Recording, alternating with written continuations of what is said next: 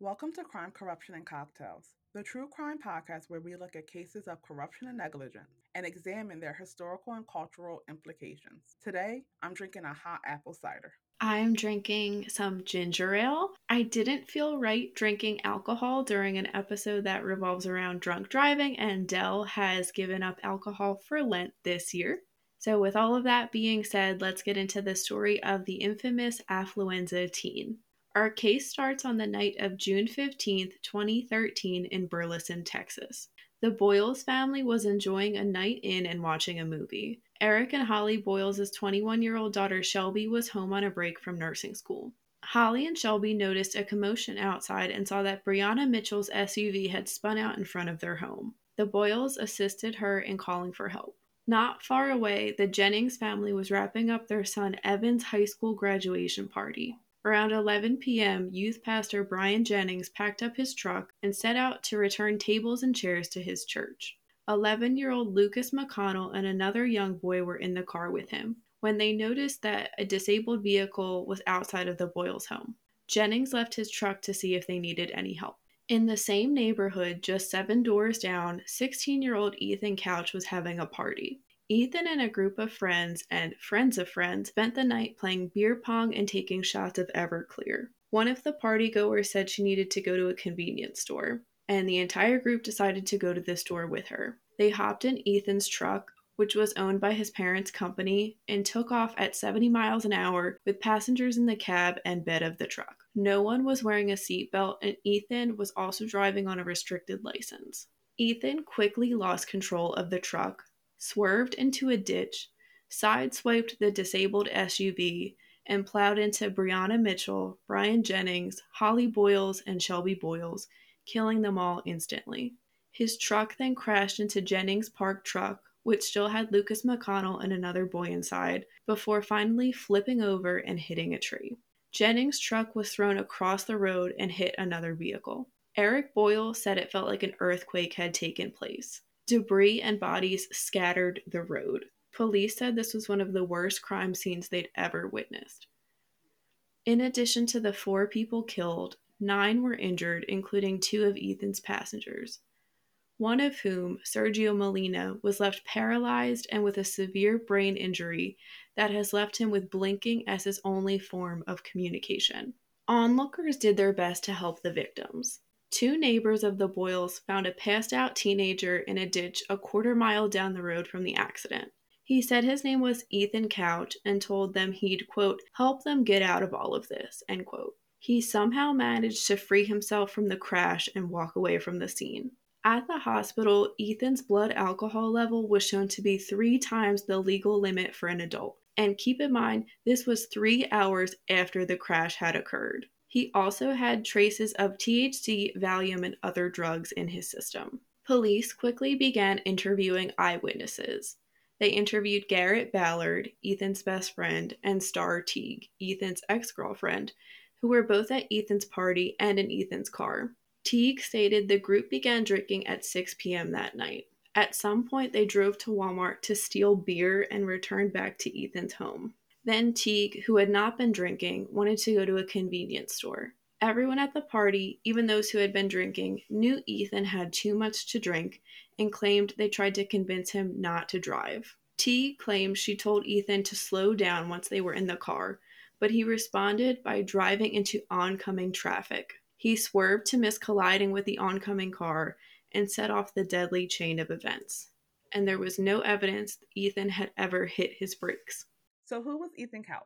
Ethan was the son of Fred and Tanya Couch, who at the time of the accident was living alone in the family's 4,000 square foot home, prepping it to be sold, while his parents lived at their new 7,000 square foot home in Fort Worth. The couple owned a multi-million-dollar sheet metal business and had a rocky marriage. They also faced numerous run-ins with the law. Fred Couch was arrested in 1992 on a DUI charge and during the stop allegedly told the police officer, quote, I make more in a day than you do in a year, end quote. Court records also show that he was convicted of a misdemeanor assault in 2000. The couple was also fined for a variety of traffic violations, including a 2003 incident where Tanya was charged with the misdemeanor offense of reckless driving. They divorced for the first time in 2006, with Tanya and her daughter from a previous marriage claiming Fred was abusive. During the divorce proceedings, 9-year-old Ethan told a social worker that he didn't want to be put in the middle of his parents and that they, quote, yelled at each other a lot, end quote. The social worker described Ethan as polite and patient. After the divorce, Ethan primarily lived with his mom, and she allegedly referred to him as her, quote, protector. He slept most nights in a separate bed that his mother had moved into her bedroom. Fred and Tanya remarried in 2011. At 13, Ethan's parents began to let him drive their cars. A teacher alleged that she told Fred that Ethan wasn't allowed to drive to school. Fred responded by saying he would, quote, buy the school, end quote. And when that didn't happen, they decided to homeschool Ethan. Ethan regularly drank, and friends had seen him drive drunk multiple times before the accident. 4 months before the fatal crash, Ethan was spotted peeing in a parking lot next to his mother's truck by an officer at 1 a.m. The officer spoke to Ethan and discovered a naked, passed out 14-year-old girl, a can of beer, and a bottle of vodka in the truck.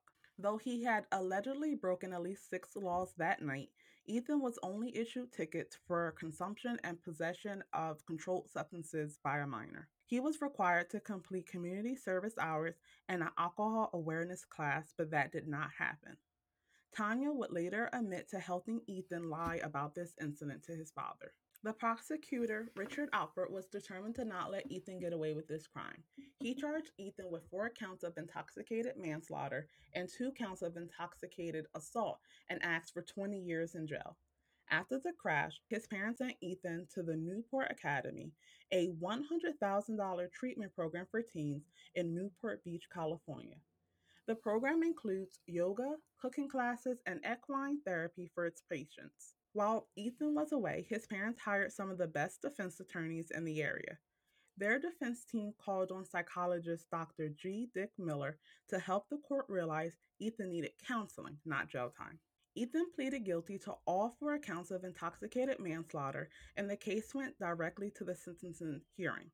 Dr. Miller gave testimony stating Ethan suffered from affluenza, meaning that this crime happened because Ethan was a child of privilege whose parents never told him no or gave him any accountability for his actions and therefore didn't know the difference between right and wrong and felt that the rules and laws did not apply to him.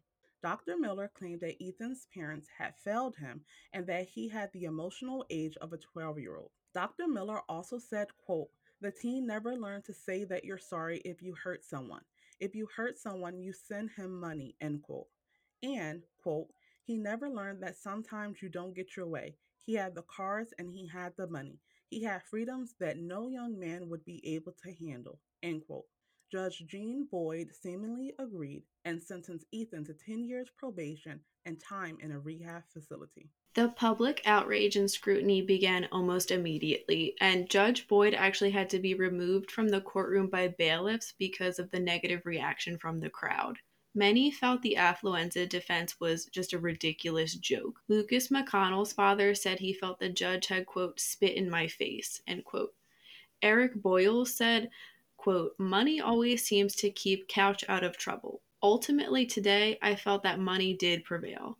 If he had been any other youth, I feel like the circumstances would have been different, end quote. However, the defense team praised Judge Boyd's decision and said that it would serve as an opportunity for Ethan to turn his life around and get the help he needed. Both Judge Boyd and Dr. Miller spoke to the media to defend their decisions. Dr. Miller would later say he wished he hadn't used the word affluenza. Judge Boyd retired in 2014 shortly after this case. Ethan began an 8-month stay in a state rehab facility. 7 of the victims' families brought about civil lawsuits against the Couches and their business. 5 of the suits were settled via group mediation, but the McConnell family didn't settle quite as easily.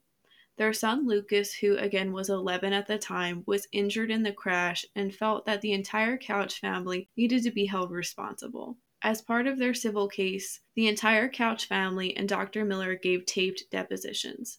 During the depositions, Fred testified that he knew Ethan had lied to him about drinking on at least one occasion, and Tanya admitted to letting Ethan borrow her truck after Fred had revoked his driving privileges. The McConnells ended up settling out of court with the Couches in October 2015. It did not take their case to trial. They felt making the Couches deposition video public showed the world who they really were. Later in 2015, a video of Ethan, now 18, was filmed at a party playing beer pong and therefore violating his probation, surfaced on Twitter. He had also recently missed visits with his probation officer. A juvenile court equivalent of an arrest warrant was issued for Ethan on December 11, 2015, after his probation officer was not able to reach him. Tanya Couch, who was divorced once again from Fred, was also missing. It appeared they had some type of going away party before taking off. Law enforcement called on the public to help find them, and the U.S. Marshals and FBI were involved in this manhunt. Ethan and Tanya were on the run for 3 weeks before being captured in Puerto Vallarta, Mexico.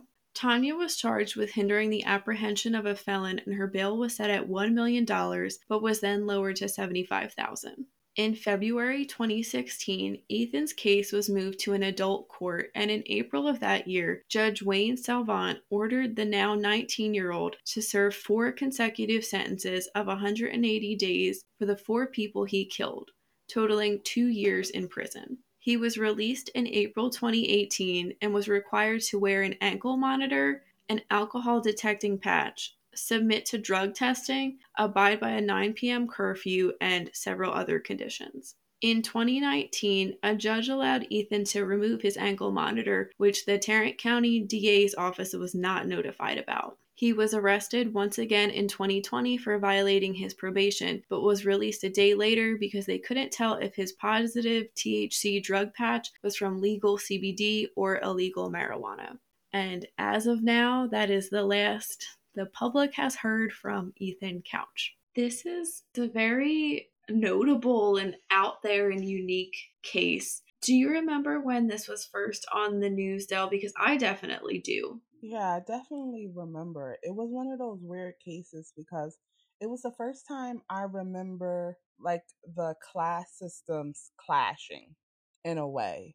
Like what happens when rich people interact with the criminal justice system versus what typically happens when poor people interact with the criminal justice system. Yeah, it's very obvious in this case. First off, he was able to get a good defense team that came up with what ended up being a good defense. And we were able, as the public, to see that his privilege did prevail, I guess you could say. And I remember this because I feel like our country really kind of came together to hate him. I didn't hear anybody defending him at the time. I still don't, other than his defense attorney still saying that the judge made a great decision. Right. And they're bound by ethics to say that. You don't expect someone's lawyer to come out and say, oh, yeah, my client was guilty. If you look at OJ's lawyers, you never hear them come out and say, like, oh, yeah, I'm glad I did a really good job getting OJ off of that murder. As a lawyer, there's a certain ethical things. I don't think his lawyers will ever come out and say that they're upset that he got off or they think that he should have had more time. Definitely not. And Del, you and I kind of talked about this before recording, but ultimately the defense team did their job. As controversial as it is, how regardless of how pissed off people were and how offended the victims felt, they did their job. Exactly. And everyone has a constitutional right to a lawyer. Like, it's in there. And when it's not you, it's very easy to say, well, why did his lawyers do that? Why did he get that? Well, put the shoe on the other foot and think of, if you were in that situation, what type of counsel would you want?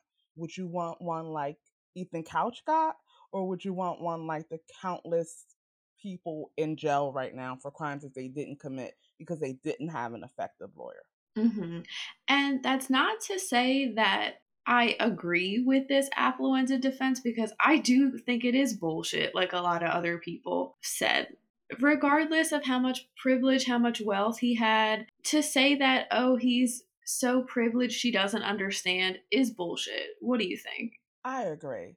I look at it as the more money you have, the more privilege you have, the more opportunity you've had to learn the lessons of how to function in a society. And I will say I do think his parents are they're to blame for his behavior 100%.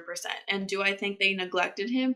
Definitely. Do I think that they could have worked together better as parents to discipline him and give him doses of reality when he needed to? Of course. Yeah, I agree. One of the things that constantly comes up in cases like this is whether we should hold the parents accountable. And I don't think we can in any legal sense, but just in a moral sense of them not teaching him the lessons that parents should be teaching their children. I'm not a parent, but when I become one, I definitely want to make sure my child knows no matter what we have, no matter what things I will do for you, such as helping you if you're in a tricky situation, you are responsible for your actions. And if you do something wrong and there's consequences attached to that, you need to deal with the consequences. 100%. I also don't have children, but I'll be damned if I have a kid and they're an entitled little prick. Like, that will not happen on my watch.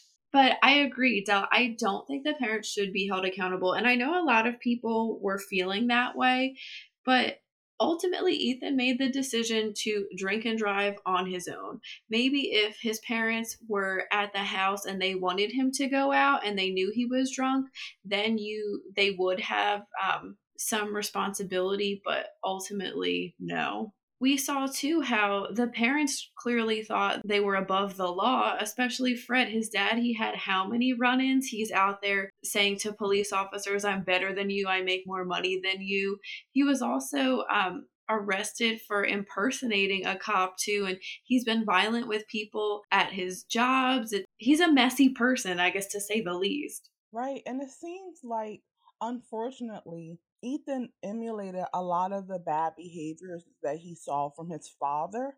The only difference is Ethan's replication of his father's behaviors came with very deadly results for four young individuals. I'm also thinking back to what parent would let their child drive at 13? Like, maybe, in an empty parking lot. He was driving to school. I think one of the things that got me was the response. Like, even at 13, Ethan was taught that he was above everything. Like, I wasn't going around thinking that my mom would come in and disrespect teachers, but Ethan at 13 already had that in his mind.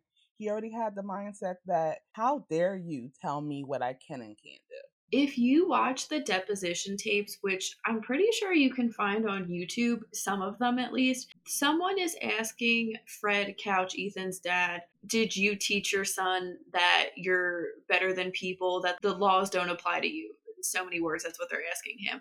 And he says no, which, I mean, I'm sure he never outright said, like, son, the laws don't apply to us. We can do whatever we want because we're so wealthy.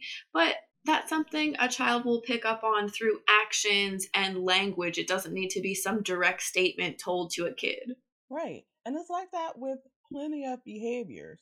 So it's very strange to me that Ethan's parents seem to want to remove themselves from the role model position that they played in their own son's life. Yeah, they're a very strange family. I think it's probably for the best that Fred and Tanya are divorced now. It seems like an all around very toxic situation. And it is a shame that Ethan had to be exposed to that any child would have to be exposed to something like that. Right. And I do want to clarify that we don't think that this is all well to do kids.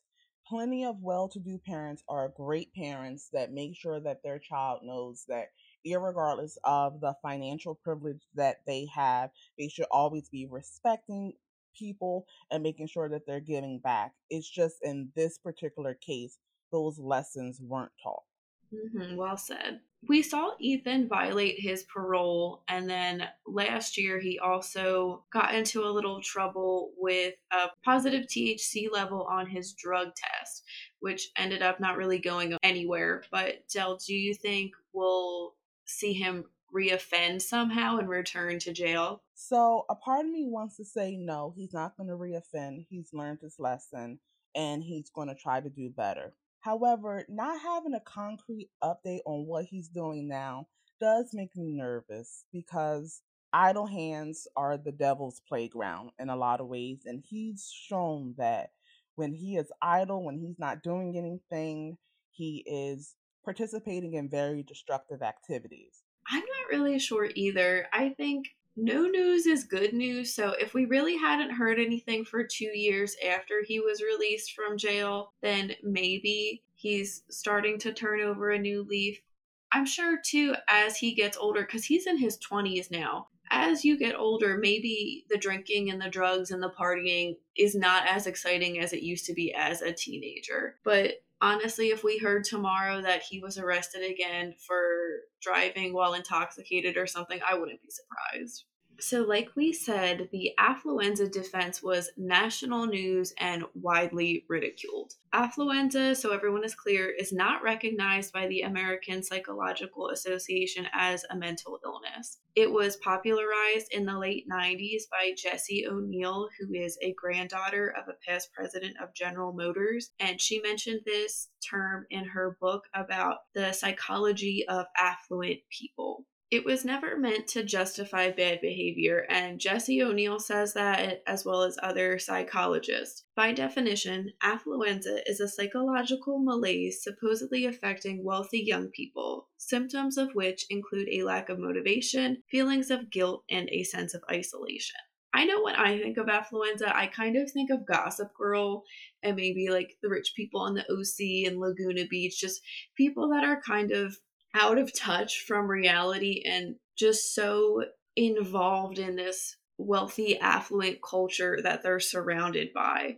And we do often see wealthy young people struggling with drug addiction, substance use, failing classes, sometimes skipping school. This is all stuff Jessie O'Neill mentions in her book when she's talking about affluenza. Yeah, and affluenza is something that's so strange because you can definitely see where Jessie O'Neill was coming from when she was writing her book on it and other psychologists that have studied it.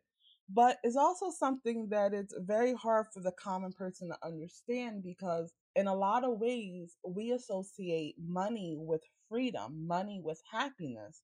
So we kind of get taken aback by seeing people that have never struggled really having a hard time getting along in life, really having a hard time figuring out their place and everything. And it's always a situation of not being rich enough. Like, oh, my parents are worth $50 million when that person's parents is worth $100 million, which means I'm not good enough. Where you have people that would be happy if their parents were worth $5,000 a year because it means their life would be substantially better than it is now. That's really interesting. And I think it is very easy for people to just kind of brush it off as like, oh, poor little rich boy, rich people problems, who cares? But I don't like seeing anyone suffer from substance abuse. I have heard of other studies of like adolescents from upper class backgrounds struggling more with anxiety and depression and mental health issues like that and feeling pressure from their parents and maybe society to just live up to something. I think that's especially true in cases of their parents being someone that came from less fortunate backgrounds. It's like, well, if I can do it, that means it's in my DNA. And my kids now, not only do they have to live up to what I did, they need to excel. We need to be constantly building up our family tree, building up our generational wealth. And that pressure is constantly put on them when maybe they want to take an artistic route. Maybe they don't want to be a doctor or lawyer. Maybe they don't want to go into the family business. Maybe there's someone that just wants to relax and just be human. And in a lot of ways, when all that pressure is put on you, you're not able to be yourself. You're always trying to be a reflection of your parents. And you know what this kind of reminds me of somehow? The college admission scandal. Regardless of whether some of the teenagers involved in that knew what their parents were doing or not, I think a lot of them did face pressure to be this person that maybe they really weren't for their parents, or the pressure I have to go to this school and continue on the family legacy. I have to do this and keep up with the public's opinion of me. Even for the parents, too, I'm sure there was some influence of well, my kid has to go to college because that is such a norm in our society. Right. Yeah. I remember Lori Laughlin's daughter, Jade. She had tied her whole career to her college experience in a way. Like it was the end all be all. A lot of her followers were expecting it of her and expecting her to go to the best school so that they can follow her along. A lot of her sponsorship from her YouTube channel was tied to her college experience. So, yeah, if you think your whole life is tied to getting into this one school, I can see why you, as a parent, would want to go to the ends of the earth to try to make that possible for your child. And this is by no means defending what the people involved in the college admission scandal did, but it's not the first time people have ever done this. They've kind of, helped their children get into schools. Jared Kushner's family made tons of donations to Harvard, and where do you think he ended up going? Going off of this discussion, there was a study from Dr. Sunia Luthar, and it showed that 20% of upper middle class adolescents believed their parents would help get them out of a sticky situation at school. I feel like Ethan probably would have been in that 20% if she, had talked to him as well. And it's clear that they did get him out of situations at school. I mean, he ended up getting homeschooled because his parents didn't really want to deal with the school. And I don't think Ethan was a bad student. Still, driving to school as a 13-year-old, the teacher felt that was, breaking the rules, breaking the law, and his family didn't care. And then that also has repercussions because when he was pulled over 4 months before the accident, we saw that he didn't complete anything that the court had asked him to. I think he probably paid the fines, but he didn't go to the alcohol awareness class and he didn't complete the community service. And I think all he had to do was 8 hours of community service in a month. That's nothing. I wanted to mention a quote from Dr. Luthar too that I think really sums up this issue of two separate justice systems in America and the double standard we have. So she was quoted as saying, "What is the likelihood if this was an African American inner city kid that grew up in a violent neighborhood to a single mother who is addicted to crack and he was caught 2 or 3 times? What is the likelihood that the judge would excuse his behavior and let him off because of how he was raised?" Yeah, I definitely understand what Dr. Luthar is getting at. There's definitely a strong dichotomy between class systems. I don't think that it's a race thing, though. I don't think that it's a black versus white criminal justice system issue. It's a rich people have access to things that poor people don't. Rich people have access to different experts that are expensive to testify. They have access to things like private investigators that can help on their case. And poor people usually have to rely on public defenders. And unfortunately, if you have a public defender, it's a very low likelihood that you're going to be able to get private investigators, different experts, additional testing like DNA or fingerprint testing. You're not able to have those resources, which means that you're less likely to be able to use a defense like the affluence of defense. I think that's a really good point, and we talked a little bit about that in the O.J. Simpson case as well. How because of his wealth, he was able to get the dream team of defense. That's what that was the nickname for his defense team, and they pulled through. So let's look at a case that did have a poor defendant in it that Judge Jean Boyd presided over, and that's the case of Eric Bradley Miller. In February 2004, Miller left home with $10 that he had gotten from his grandfather, and he said he was going to go out and rent a movie. But instead, he bought a bottle of vodka, stole a pickup truck, and got into a drunk driving accident that killed a 19-year-old motorist.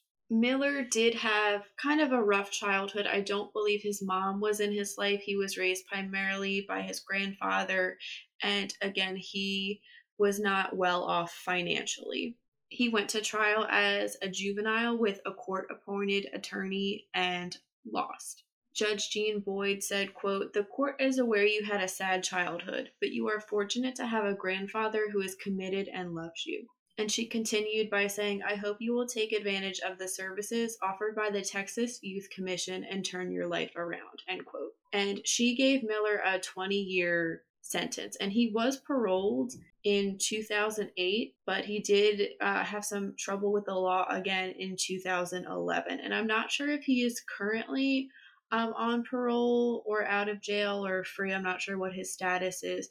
But a lot of people were kind of outraged and wondered, why did Ethan Couch, who killed 4 people, get 10 years probation and get sent to a rehab facility, especially when the prosecutor was asking for 20 years. And Eric Miller, he killed 1 person and he was sentenced to 20. I will say with Eric Miller, we do need to remember that he stole a car, which is a felony. So that is just another law that he violated during this tragic accident. Do you have any thoughts on Eric Miller and how he was treated, Del? I think that this case is an example of him getting the right sentence and really illustrates that Ethan Couch didn't get the right sentence. With the additional crime that Eric committed, I think his sentence was fair. You stole a car, you killed someone.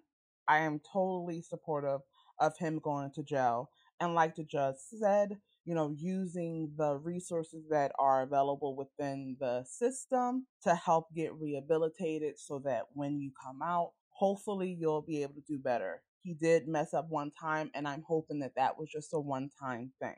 Whereas in Ethan Couch's situation, I feel like this case highlights that there was more time that could have been doled out in this case. It wasn't a case where you had to look at him as he's just a first time offender. How can we jail a first time offender? Well, you can. You can look at the case. You can look at what services are needed by the defendant if you're going for a rehabilitation side of the criminal justice system perspective. And you can say, okay, Ethan, I think that you need to spend 5 to 10 years in jail, utilize the rehabilitation services so that when you come out, you truly understand not only the consequences of your actions, but you also have the resources to deal with any underlying issues that you have going on. I think I agree. And I think some people have kind of twisted this into like a wrong versus right thing because both boys were in the wrong. I don't know if I mentioned this, but I do want to be clear that Eric Miller was 16. So was Ethan Couch. Both of them were in the wrong for what they were doing. And I completely agree. Ethan should not have gotten 10 years probation. I don't blame that one victim's family member for saying it felt like the judge had spit in his face. Because that is frankly insulting. He killed 4 people. He paralyzed someone and he injured several others. He ruined so many people's lives that night. And I don't think 10 years probation really says that and shows him that. This was the first time I guess he had, committed intoxicated manslaughter, but he did get citations before for drinking and I guess driving when that police officer saw him in the parking lot. And some victims' family members said he didn't really seem to show remorse. I mean, he did own up to what he did. He never tried to say he was not guilty. I think they said he seemed really zoned out and he wasn't really looking at anyone, which I do understand, he's 16 years old. Grief hits everyone differently, especially for someone that we know has really had no accountability in their life. From what I know, he didn't really seem that upset by what he did to these families. Right, because in a lot of ways, the 4 murders, as they should, gets the most highlight. But like you said, there was a lot of destruction that he left in that path to killing 4 people. You have someone that is permanently paralyzed because of him, because of his actions. And we have to mention, too, Eric Boyles lost his wife and his daughter. His whole family was destroyed because of Ethan. People keep bringing up the fact that this was a first time offense when they justify the sentence that he got. And that doesn't matter to me. I don't care that it's your first offense. Your first offense was killing 4 people. Like, what is it? Do we need every person to commit a minor offense before we can charge them for the major offenses that they're committing? Is that the type of criminal justice system that we want, where as long as it's your first time doing something, you can get away basically scot free. That's such a good point. I wish I knew if it had been Eric Miller's first offense. I'm not sure on that. Judge Boyd was a very controversial figure, you could say, in this case. To me, she ultimately agreed that Ethan had never faced consequences. That was the affluenza defense. But then she gave him no consequences for his actions. And there was some controversy with what type of facility he would be going to for rehab, which was part of his sentence.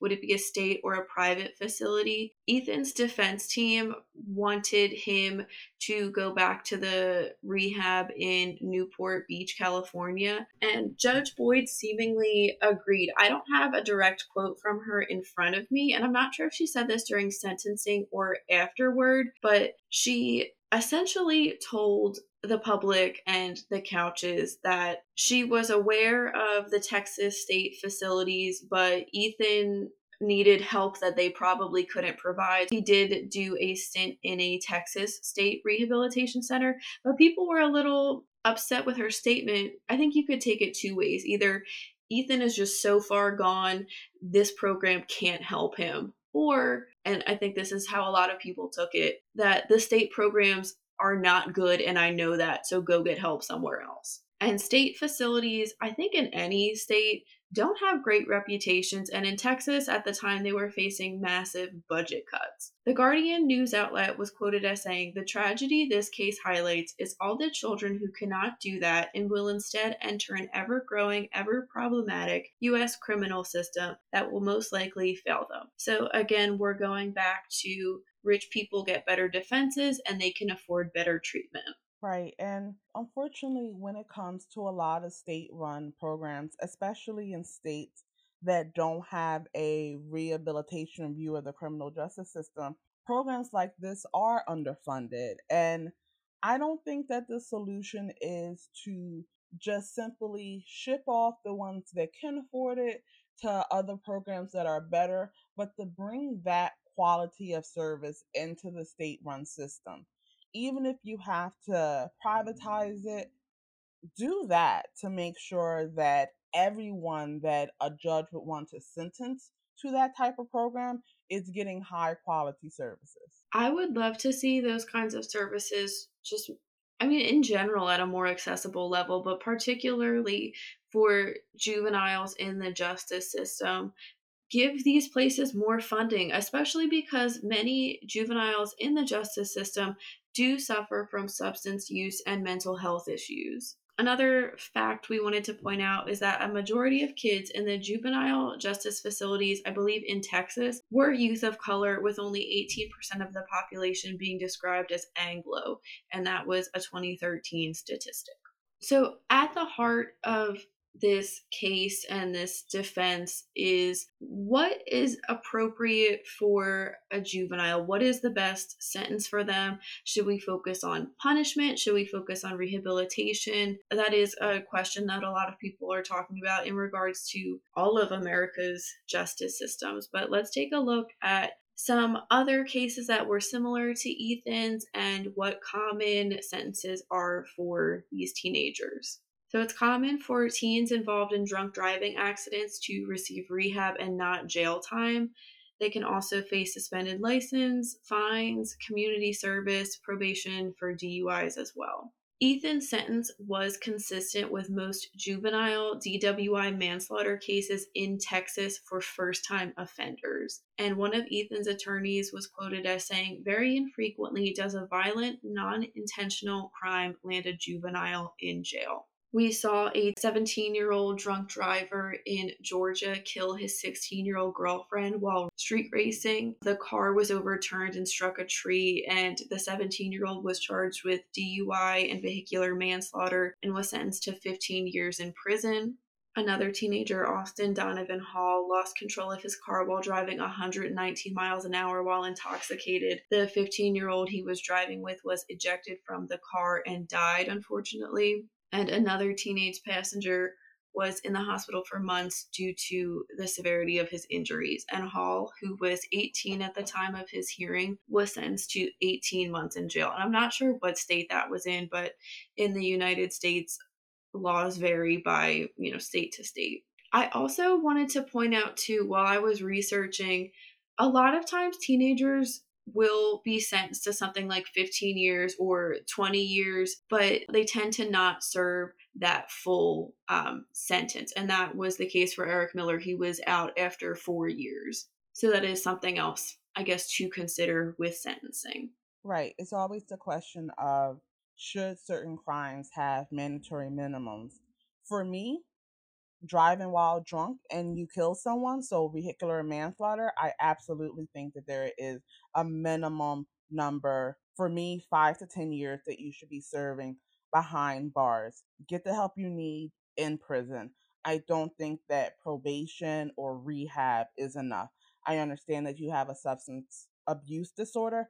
I understand that you have other traumatic things that may have led you to turn to alcohol, but I don't think it's okay to say that you can go ahead and kill someone, just be the right age and have a problem, and we're going to let you off basically scot free. I think I would support something like that, Dell. And I do believe in our state that the sentence for adults who commit the same crime, the intoxicated manslaughter, it is 5 to 10 years. I don't know how many times we said the word affluenza in this episode, but affluenza was one of the most notable, bizarre defenses that helped a defendant seek a lighter sentence, but there are many others. Yeah, so one that definitely came to mind as we were researching this case was the Twinkie defense. The Twinkie defense came about as Dan White's lawyers were defending him for the double murder of Harvey Milk and Mayor George Moscone. And while the lawyers never actually used the term Twinkie defense, what they argued was that he suffered from diminished capacity as a result of depression, and one of the symptoms was a change in diet from healthy foods to Twinkies. And of course, the way the media works is they took that one portion of the defense and they then called it the Twinkie defense. I remember thinking about how ridiculous it is that someone could claim that sugar was the reason why they murdered. And if sugar is the reason why people murder, we should have a much higher homicide rate because sugar is in everything. Another one of these crazy and wacky defenses is the sleepwalking defense, which basically states that a person committed a crime and didn't know it because they were sleepwalking.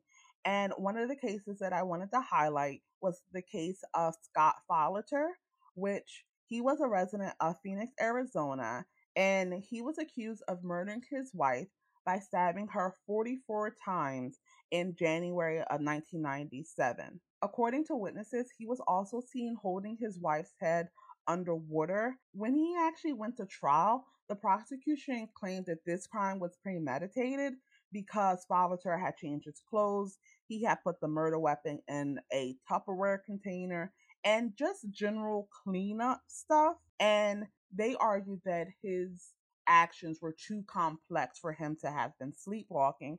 But his defense attorneys were arguing, and they actually brought experts on to state that no, just because you're sleepwalking doesn't mean that you can't complete complex tasks. And this was the case of a wacky defense not working because he was found guilty of first-degree murder and sentenced to life in prison without the possibility of parole. And that's not the only sleepwalking defense there's been. A Canadian man in 2005 was charged with rape, and the man didn't deny that a sexual encounter happened. I believe it was with his girlfriend, and he did not deny that the incident was non-consensual, but he opted for the sexsomnia defense. So in other words, he forced himself on the woman while he was sleepwalking and just didn't realize what was going on until she had pushed him away, and he was actually found still wearing a condom. I would think that that would be considered a complex action that you wouldn't really be able to do when you're sleepwalking. But the jury, I guess, didn't agree. And in 2007, he was acquitted of the crime, and it was shown that he did have a history of sleepwalking. We also have the PMS defense. Sandy Craddock in 1980 stabbed a coworker to death. She stabbed her 3 times in the heart, actually. And their defense was that Sandy was PMSing. While she was not acquitted, she was convicted of manslaughter and forced to take progesterone, which is essentially just birth control. I believe Sandy did go on to attempt to kill a police officer, so maybe they should have charged her with something a little heavier. So I think this next offense is pretty crazy. So Muhammad Anwar, a Muslim man in Scotland, was caught going 34 miles above the speed limit and faced a ban on driving privileges. However, as a business owner and more importantly, a married man, he could not afford to let that happen. So his defense was that he was married to 2 women, which I do believe was true. And in order to be this amazing husband, he needed to be able to drive back and forth from their houses. And he, was a business owner, so he had to maintain his business too. So I guess the only thing he felt he could do was speed to make everybody happy. And he didn't get off the hook for going above the speed limit, but he was able to keep his driving privileges, and he only had to pay a 200-pound fine and 6 penalty points on his record, which 6 seems like kind of a lot, but maybe Scottish driving laws are different. That wraps up this week's case. Thank you for listening. Let us know in the comments what you think about the affluenza defense and Ethan Couch. Make sure you click the subscribe button. You can find us on your favorite podcast platform and YouTube every Wednesday with a new episode. Follow us on Instagram at Crime Corruption Cocktails and on Twitter at Charade Inc. Please consider donating to our Patreon. This will help us get better equipment and bring higher quality content to you. We appreciate any amount you can give. This is Jenny and Dell signing off. Stay safe.